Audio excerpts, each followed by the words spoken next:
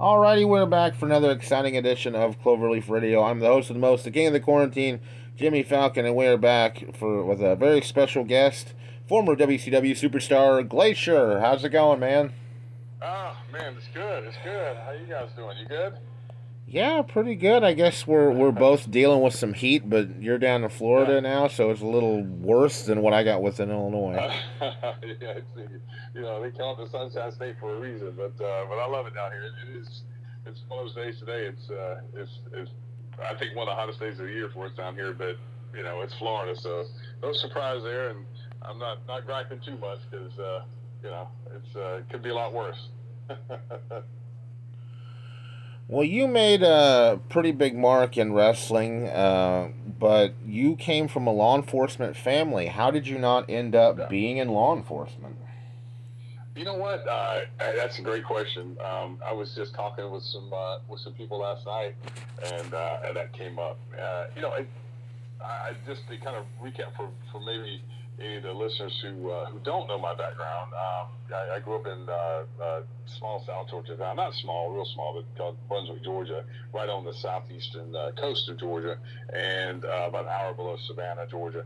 And both my parents were career law enforcement. My both of them were Georgia State Patrol. My father had a highly decorated career as a Georgia State Trooper. My mother actually had maybe even a more decorated career. She was the first woman to ever become a lieutenant with the Georgia State Patrol. She was the highest ranking woman in the over 100-year history of the State Patrol. When she retired, I think in '96 or '97, about the time I kind of hit it big in WCW, and then my twin brother, which a lot of people don't know I have a twin brother. He became a Georgia State Trooper, and really, really, I mean, I told him when he decided to do it, I was like, "Are you nuts? Are you following our parents' footsteps? Are you gonna, what are you gonna do to one up them?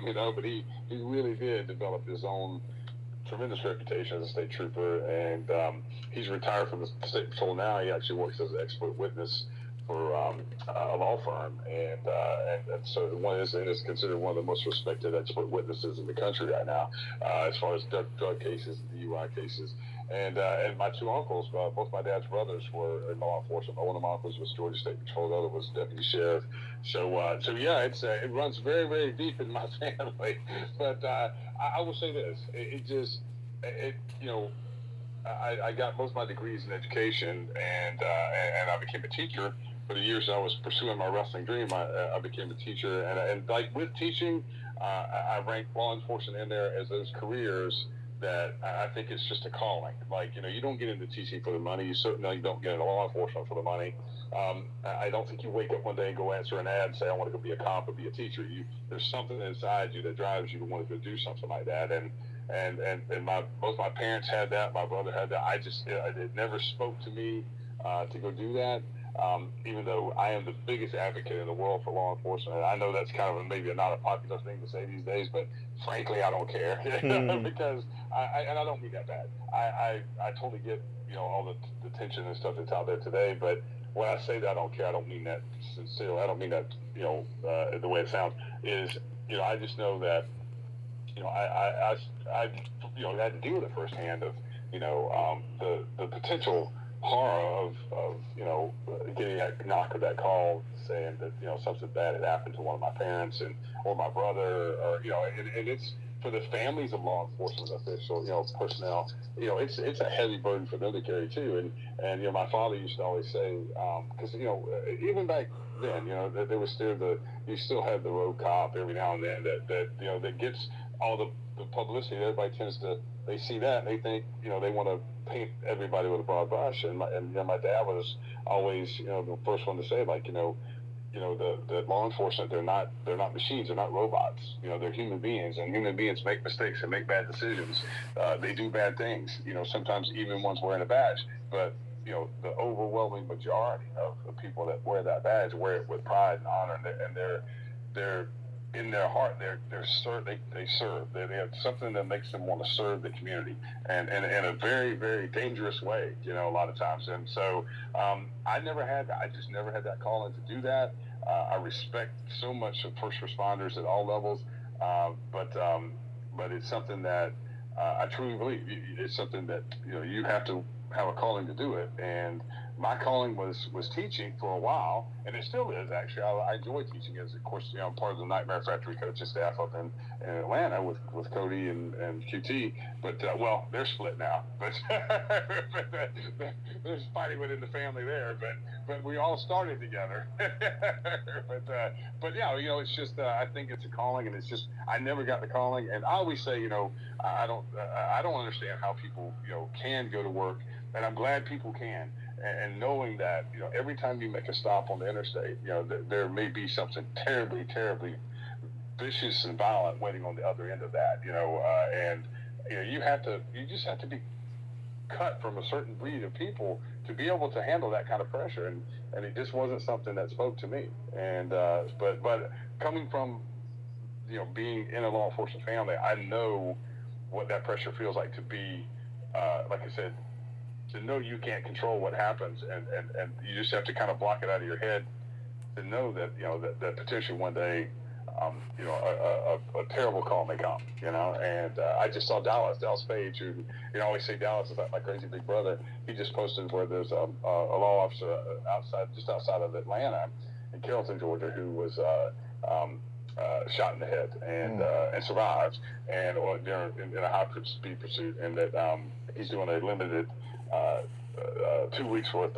He's running a promotion for his Unstoppable. His latest book is called Unstoppable, and this officer has become, I believe, it's become like kind of a DDP yoga, practitioner, and Paige got to know him somehow, and he's doing a campaign for 2 weeks, and they're doing shirts that say badge 229, which is, I guess, his badge number, and all the proceeds of that are going to his family to help, with the enormous medical costs that come from overcoming some kind of terrible life-threatening injury like that. But yeah, that's the long-winded answer.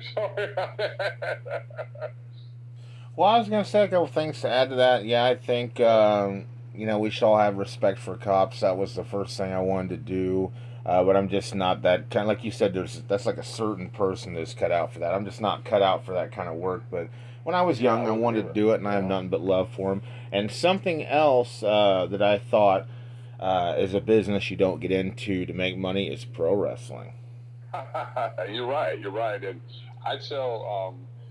And one of the things I want to talk about, which is, in a way, I know you and I have been trying to schedule this for a long time.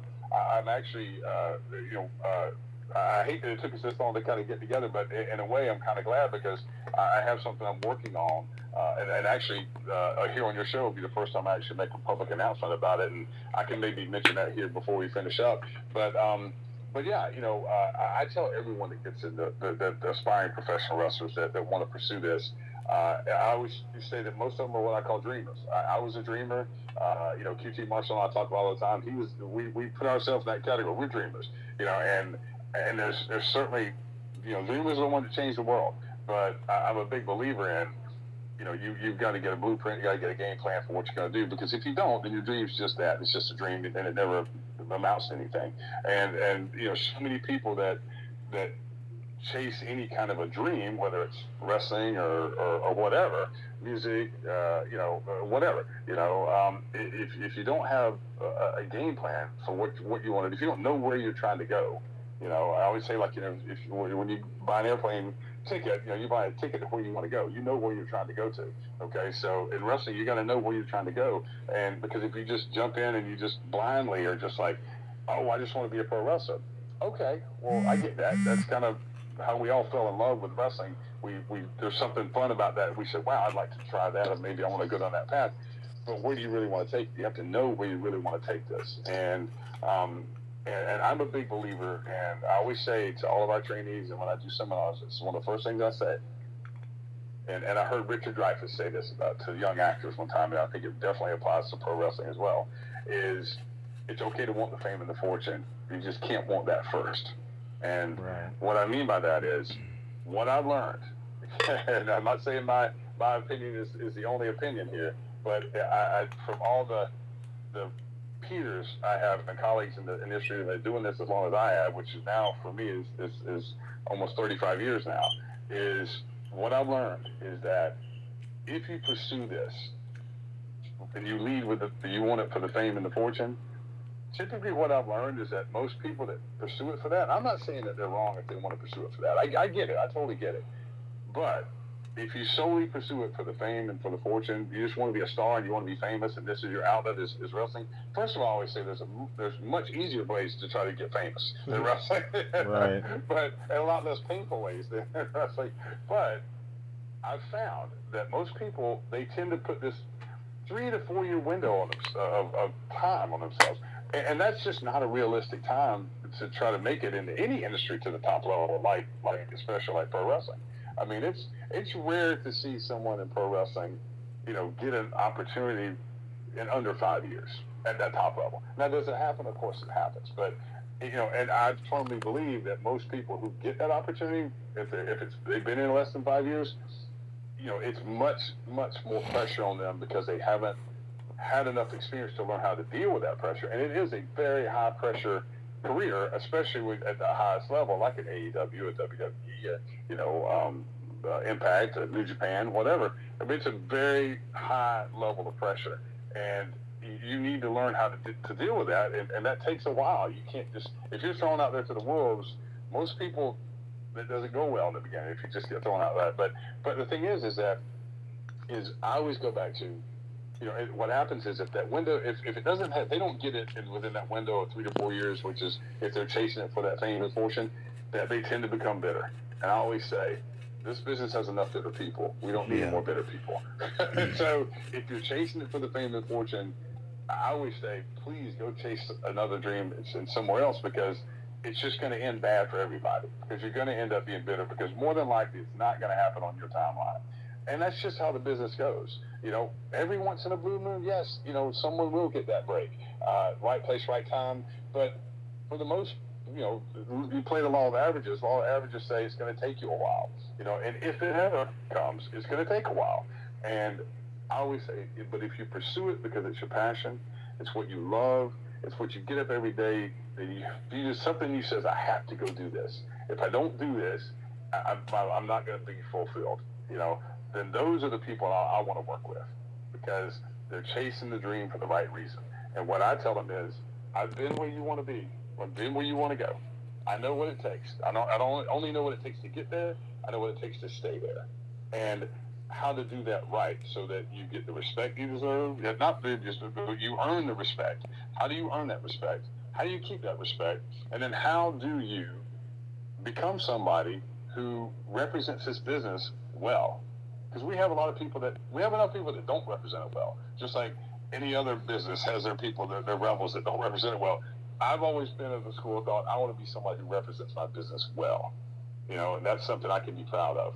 And that's the people that I want to work with, the dreamers who, and that's who, we have at the Nightmare Factory, the dreamers. And there's ones that I can see pretty early, the worst thing anybody can tell me is that they're the hardest worker in the room.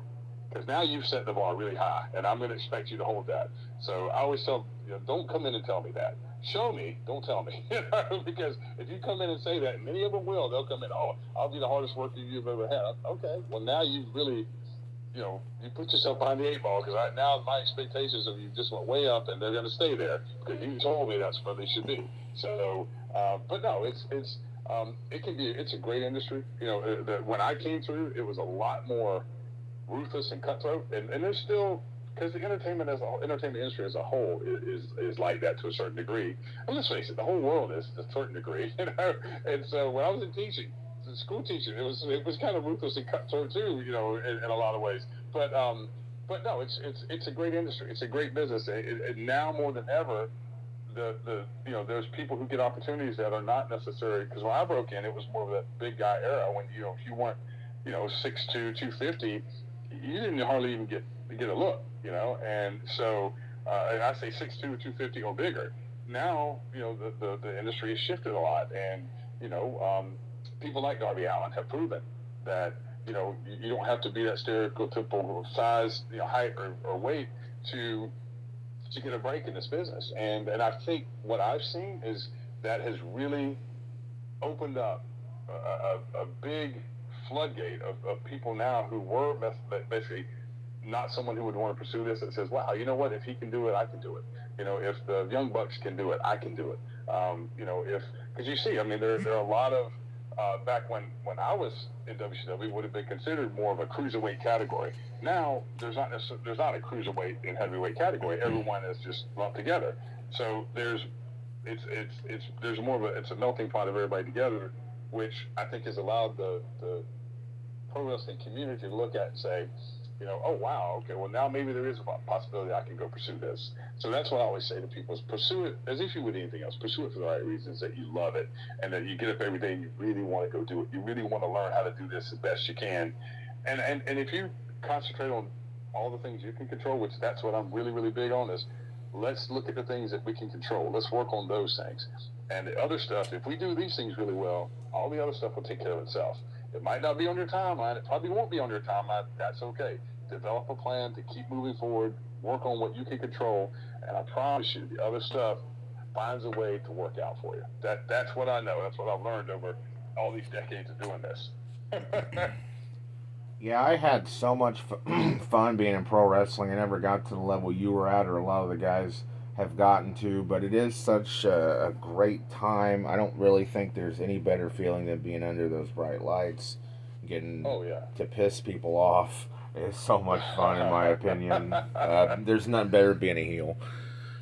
Yeah. And there was times when I was a heel in my career, and that's what I always say: when you're a heel, the boos and when the fans are yelling at you, that's your applause. If you do your job right, that's your applause. Is getting that heel reaction from the audience. But there's a certain craft to that. It doesn't just happen, and I think that's a lot of, I'm sure you experienced it as well. And that's another reason why, I love teaching and coaching young wrestlers, because a lot of them think that, I can just go out there and I can just, for lack of a better term, curse at the audience, and I'm going to get them. I'm going to be over as a heel. No, you're not. That's just what we call cheap heat. That's too cheap. My next door neighbor can go out there and curse at him. That doesn't take any skill. Come up. You need to, you learn from the people who've done it right, and learn how to be a professional entertainer and how to motivate that audience to emotionally invest in you, whether they cheer for you or boo you. But there's a way that you do that, and there's a craft to what we do to motivate that audience to get that emotional reaction, have them step into the ring emotionally with you, whether they're going to boo you or cheer you. But the wrong way to do it is to just personally attack the audience, because that doesn't. Right. Anybody can do that. Anybody can do that. So that's a lot of what I teach, is like, there's a right way and a wrong way to do everything. I'll show you the right way. And I'll show you my way. It's not the only way, but it's the way that I've learned that it works, because I've been fortunate enough to learn from some of the very best in the history of this business. People like Lou Thesz, like Dusty Rhodes, like Larry Zbyszko. I was with Larry Zbyszko yesterday, and I get a chance to be around guys like that, and I still don't think I don't pick their brains, even though we're hanging out as friends and colleagues. I still pick their brains as much as I can, Oh, absolutely. And I'd be remiss if I didn't get into talking about WCW some. Yeah. But you started doing mixed martial arts for some time and decided you wanted to factor that into pro wrestling. And talk to your old pal Dallas Page about that, and he hooked you up with Eric Bischoff. What was some of your earliest memories of getting into WCW? I tell you what, and once again, to keep it brief, because I could spend the next couple hours explaining that whole story. But in a nutshell, this is what happened. My favorite quote. I'm big on quotes, because as a teacher and a coach, to me, quotes help me teach my lesson, and hopefully it helps students remember the lesson, or the trainees remember the lesson. And my number one favorite quote is, that I got from my college athletic trainer, is everybody says, everybody knows the quote, it's not what you know, it's who you know, right? Everybody knows that. Mm-hmm. Well, my college coach, he told me, he said, there's a third part of that most people don't understand. It's the most valuable part. And I said, what's that? And he said, it's not what you know. It's always what you know. It's not always who you know. It's who's willing to say they know you. Who's willing to put their name and reputation on the line for you, to not give you a handout, but to give you a hand up, to help you get to where you're going. But you have to earn that. You have to earn that trust for them to put their name and reputation on the line for you. That's what Dallas Page did for me. I moved to Atlanta in 1990 to pursue my dream of making it to the top level, which for me was WCW because that's what I'd grown up watching. You know, it was Georgia Championship Wrestling first, and then it became WCW. And so, and there was nothing against WWF. It's just that I was a product of the South, and I wanted to go to WCW. That's what to me was making it. You know, and so I moved to Atlanta. I was teaching school. I started working out at Main Event Fitness, which is owned by Lex and Sting. I got to know them. I got to know a lot of, and through that I got to know Dallas because I built a pretty good name on the indie circuit already. So once I got to Atlanta, I just kind of that continued, and you know, and I always say like I was a very average athlete, but I had a good work ethic. I had a good attitude, and I'd learned early on that what I could do to differentiate myself from a lot of other people in the wrestling business is work on what I call the magic beans, the little things that happen in between the moves, so that every single thing I do in the ring is entertaining, everything. And that's the stuff that Dallas started to see in me. And so the time came where, you know, it was Christmas '95, right before Christmas '95, we were in Christmas shopping in the Big Lenox Mall in Atlanta, and we stopped to eat lunch, we were eating pizza, and I said to him, you know, Dallas, I'm thinking about incorporating some martial arts moves into my gimmick, what I do in the ring. And he was like, bro, it'd be great if you do some of that stuff. And I was like, what do you mean? I was like, I've been studying since I was like 14, 15 years old. He's like, I never knew that. He goes, you know, Eric's into all that. And I said, I didn't know that. So I told him everything about that. He said, let me take that back to Eric, you know. So he told Eric, and unbeknownst to Dallas even, PBS, who had already had, you know, Mortal Kombat was insanely unpopular then, popular then. They actually had a TV show that WCWS had already, you know, was you know, I can't remember if it had started then or maybe it was still in discussion, but eventually there was a TV show, the Mortal Kombat TV show that aired on TBS. So anyway, they had already approached Bischoff about, hey, how can we bring this concept into the wrestling ring? And so that's how. So Dallas scheduled for me to meet Eric for dinner right in their neighborhood at a little local steakhouse. And I always say, you know, one of the worst things that can happen to a pro wrestler is to do everything they can in their power and the break never comes. But the worst thing that's even worse than that is for the break to come and you not to be ready for it because you didn't do the work. Well, I had done the work. I knew I was ready.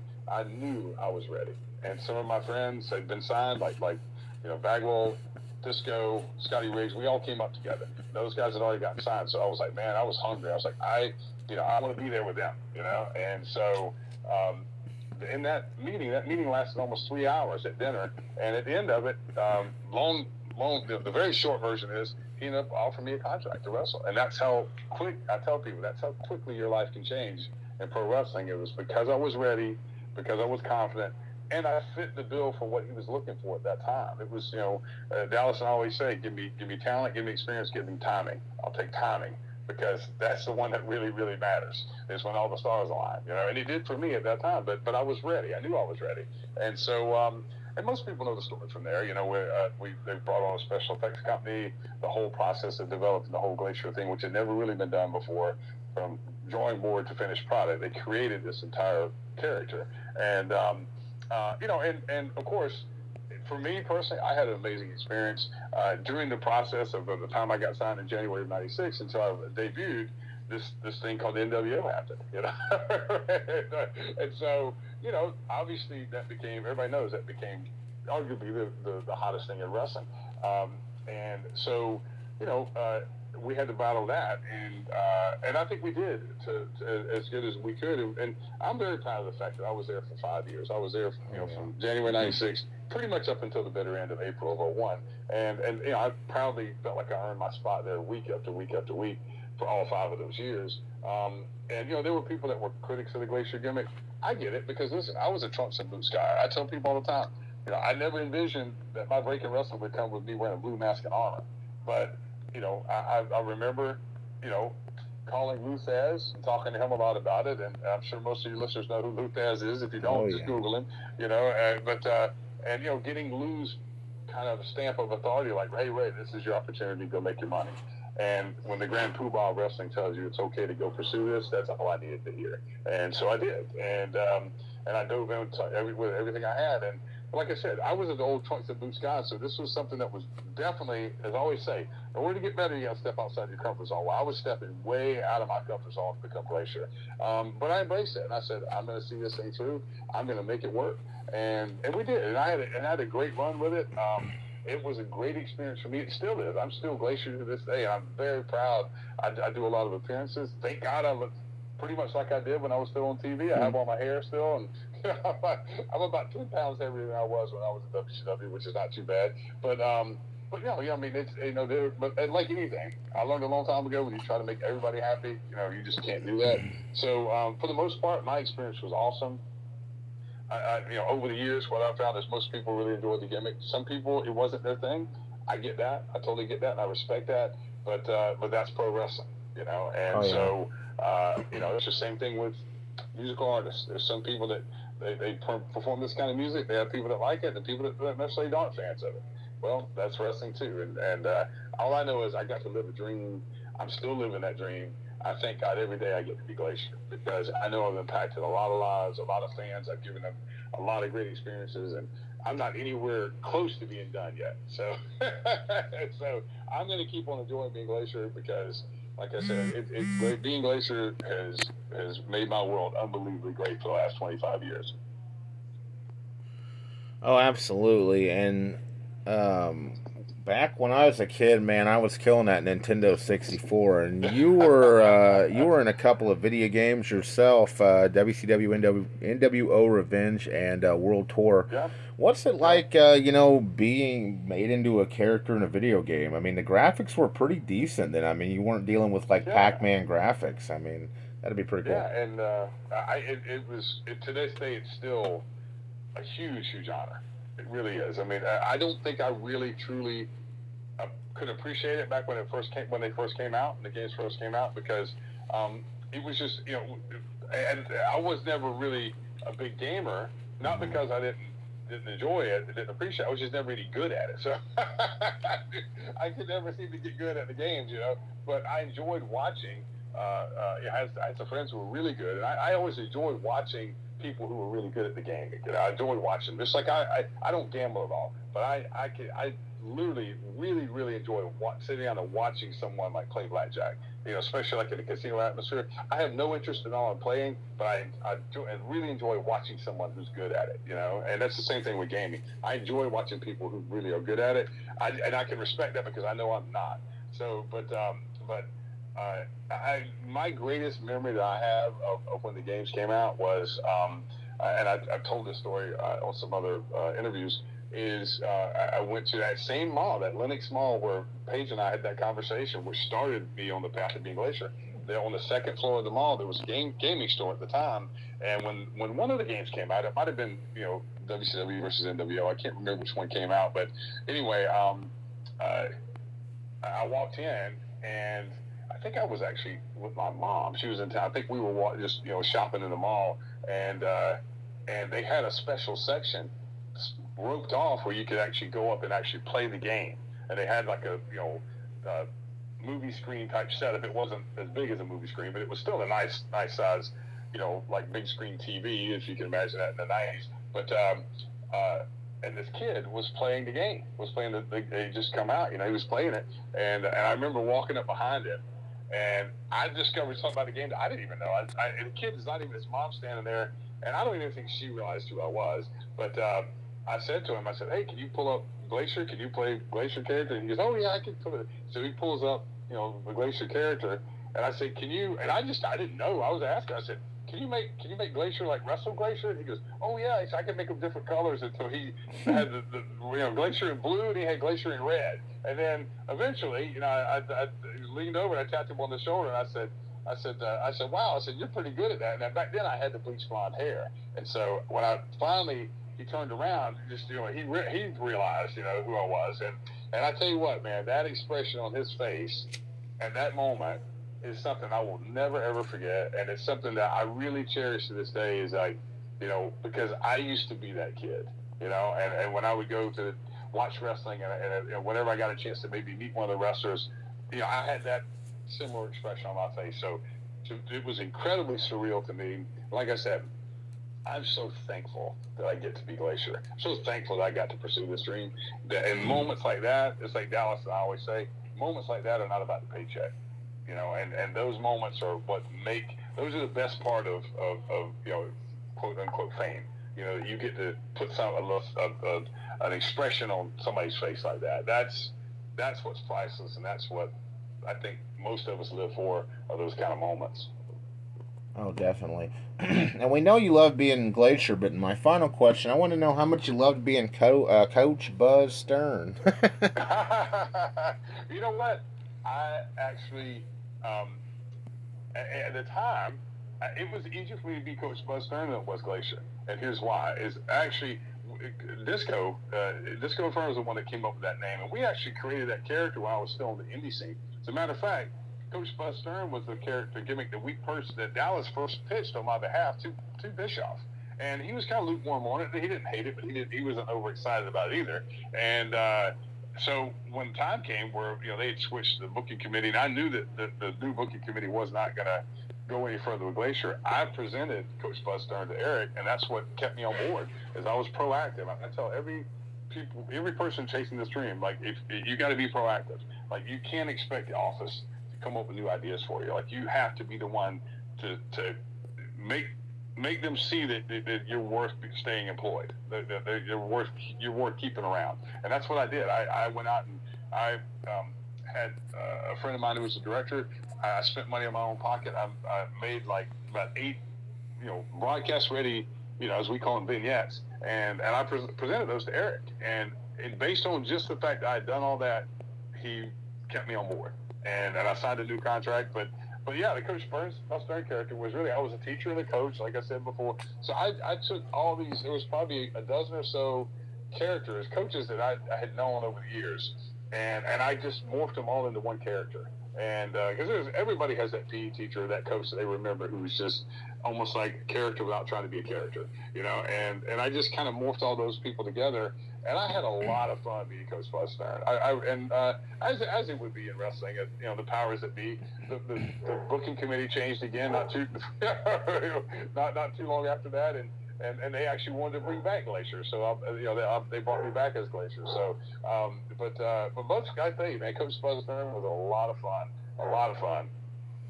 That is so cool. I'm glad that you were able to think outside the box and keep yourself a job. Yeah, yeah, it was, and that's it. And I tell people all the time, you have to be proactive. No one's going to do it for you. You have to be the one to come up with ideas. You have to be the one to go to them, like I said, I always say, be so good they can't ignore you. That they can't ignore the fact that, hey, this person's valuable. We need to keep them on board. And I was always the guy who was more than willing to go do appearances.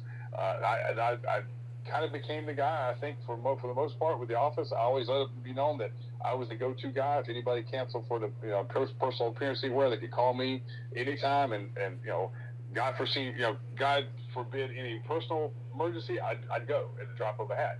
I had to show them that I was of value to the company, and that's a big reason why I felt like I was kept employed for 5 years. Was that I took it upon myself to bring value to the company, to say this person is worth keeping on board. And that's, like I said, that's a lot of, that's being a teacher, being a coach now.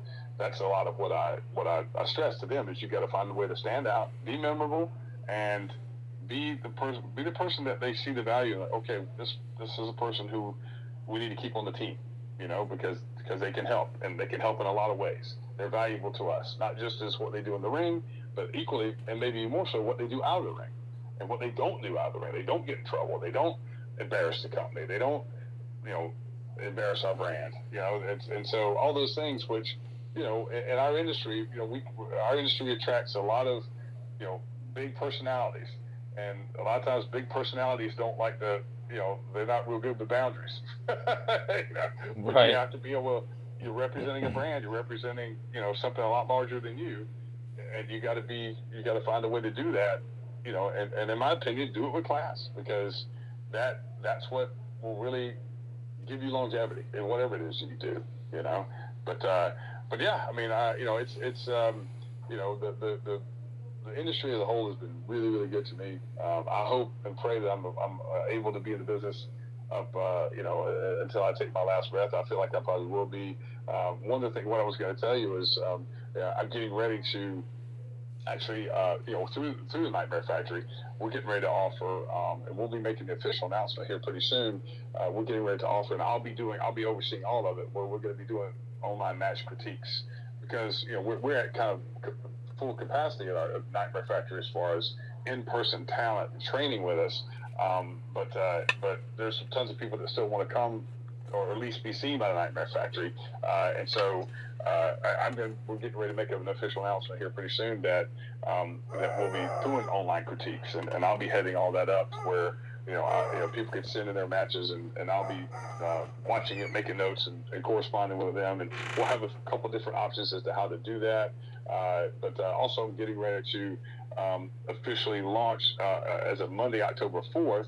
I just set this deadline yesterday with my marketing person.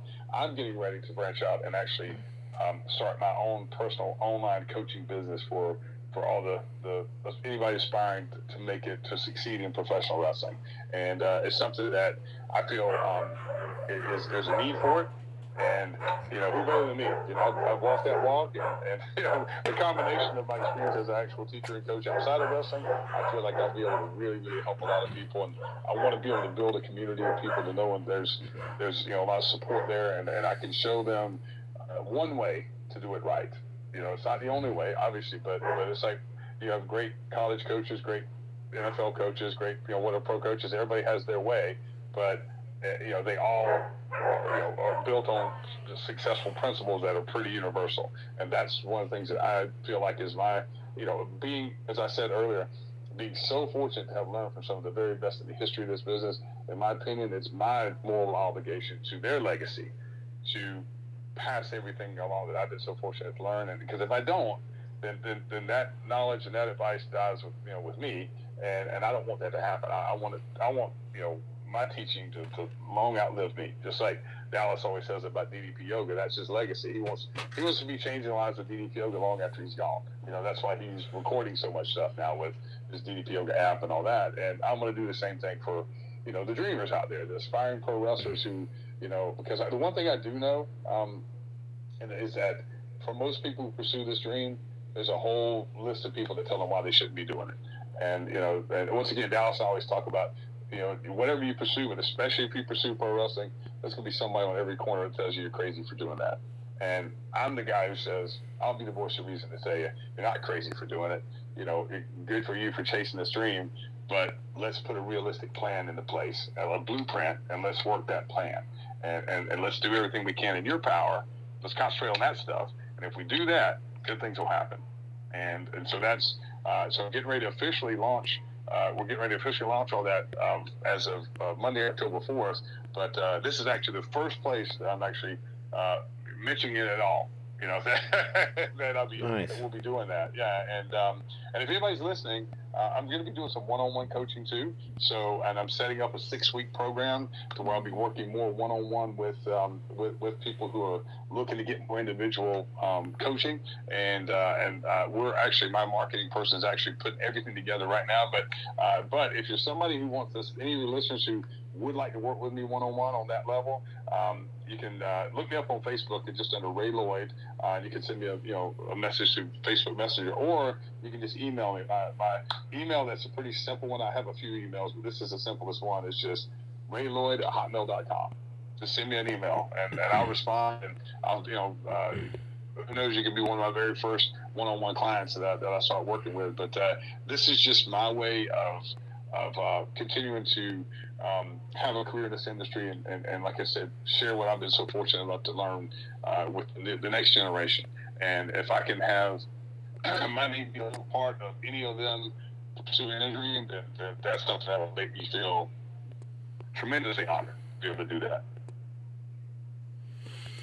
Oh, absolutely, Ray. I'm sure you have a lot of great stuff to give to the next generation, and I wish you the best of luck with your wrestling and your acting career as well. Yeah. Well, do we have an extra minute here so I can tell you about the big thing I wanted to tell you about? Sure, do we go have ahead. An extra minute to talk? Yeah. Go ahead. So, we have been in works for the last couple of years, and mainly because of COVID, we had to obviously shut down production for well over a year, like a lot of people had to do with their lives. We have, with my team here in Orlando, we have been kind of quietly working on a feature film project that is an action adventure / sci-fi film that we're pretty much in post-production now. Almost all of it's filmed and in the can. We've got a few little things that we still have left to shoot, but it is actually, for the first time ever, it's a film that's an ensemble cast of legendary professional wrestlers, and it's called the film's called The Unbreakable Bunch, and you can our website that actually our website that was put together by Robert McLaren, who is DDP's Dallas Page's IT guy for DDP Yoga, as a favor to us for the project. He did our website for us. You can go to unbreakablebunch.com. That's the website for the film. You can see who's all in the movie. You can see tons of pictures from when we were behind the scenes photos. But we've got 3 Hall of Famers: Larry Zbyszko, Diamond Dallas Page, Stan the Lariat Hansen. But also we have, King Haku, Ming, for WCW, Ernest Miller, my tag team partner, myself. Gangrel makes a great appearance in the movie.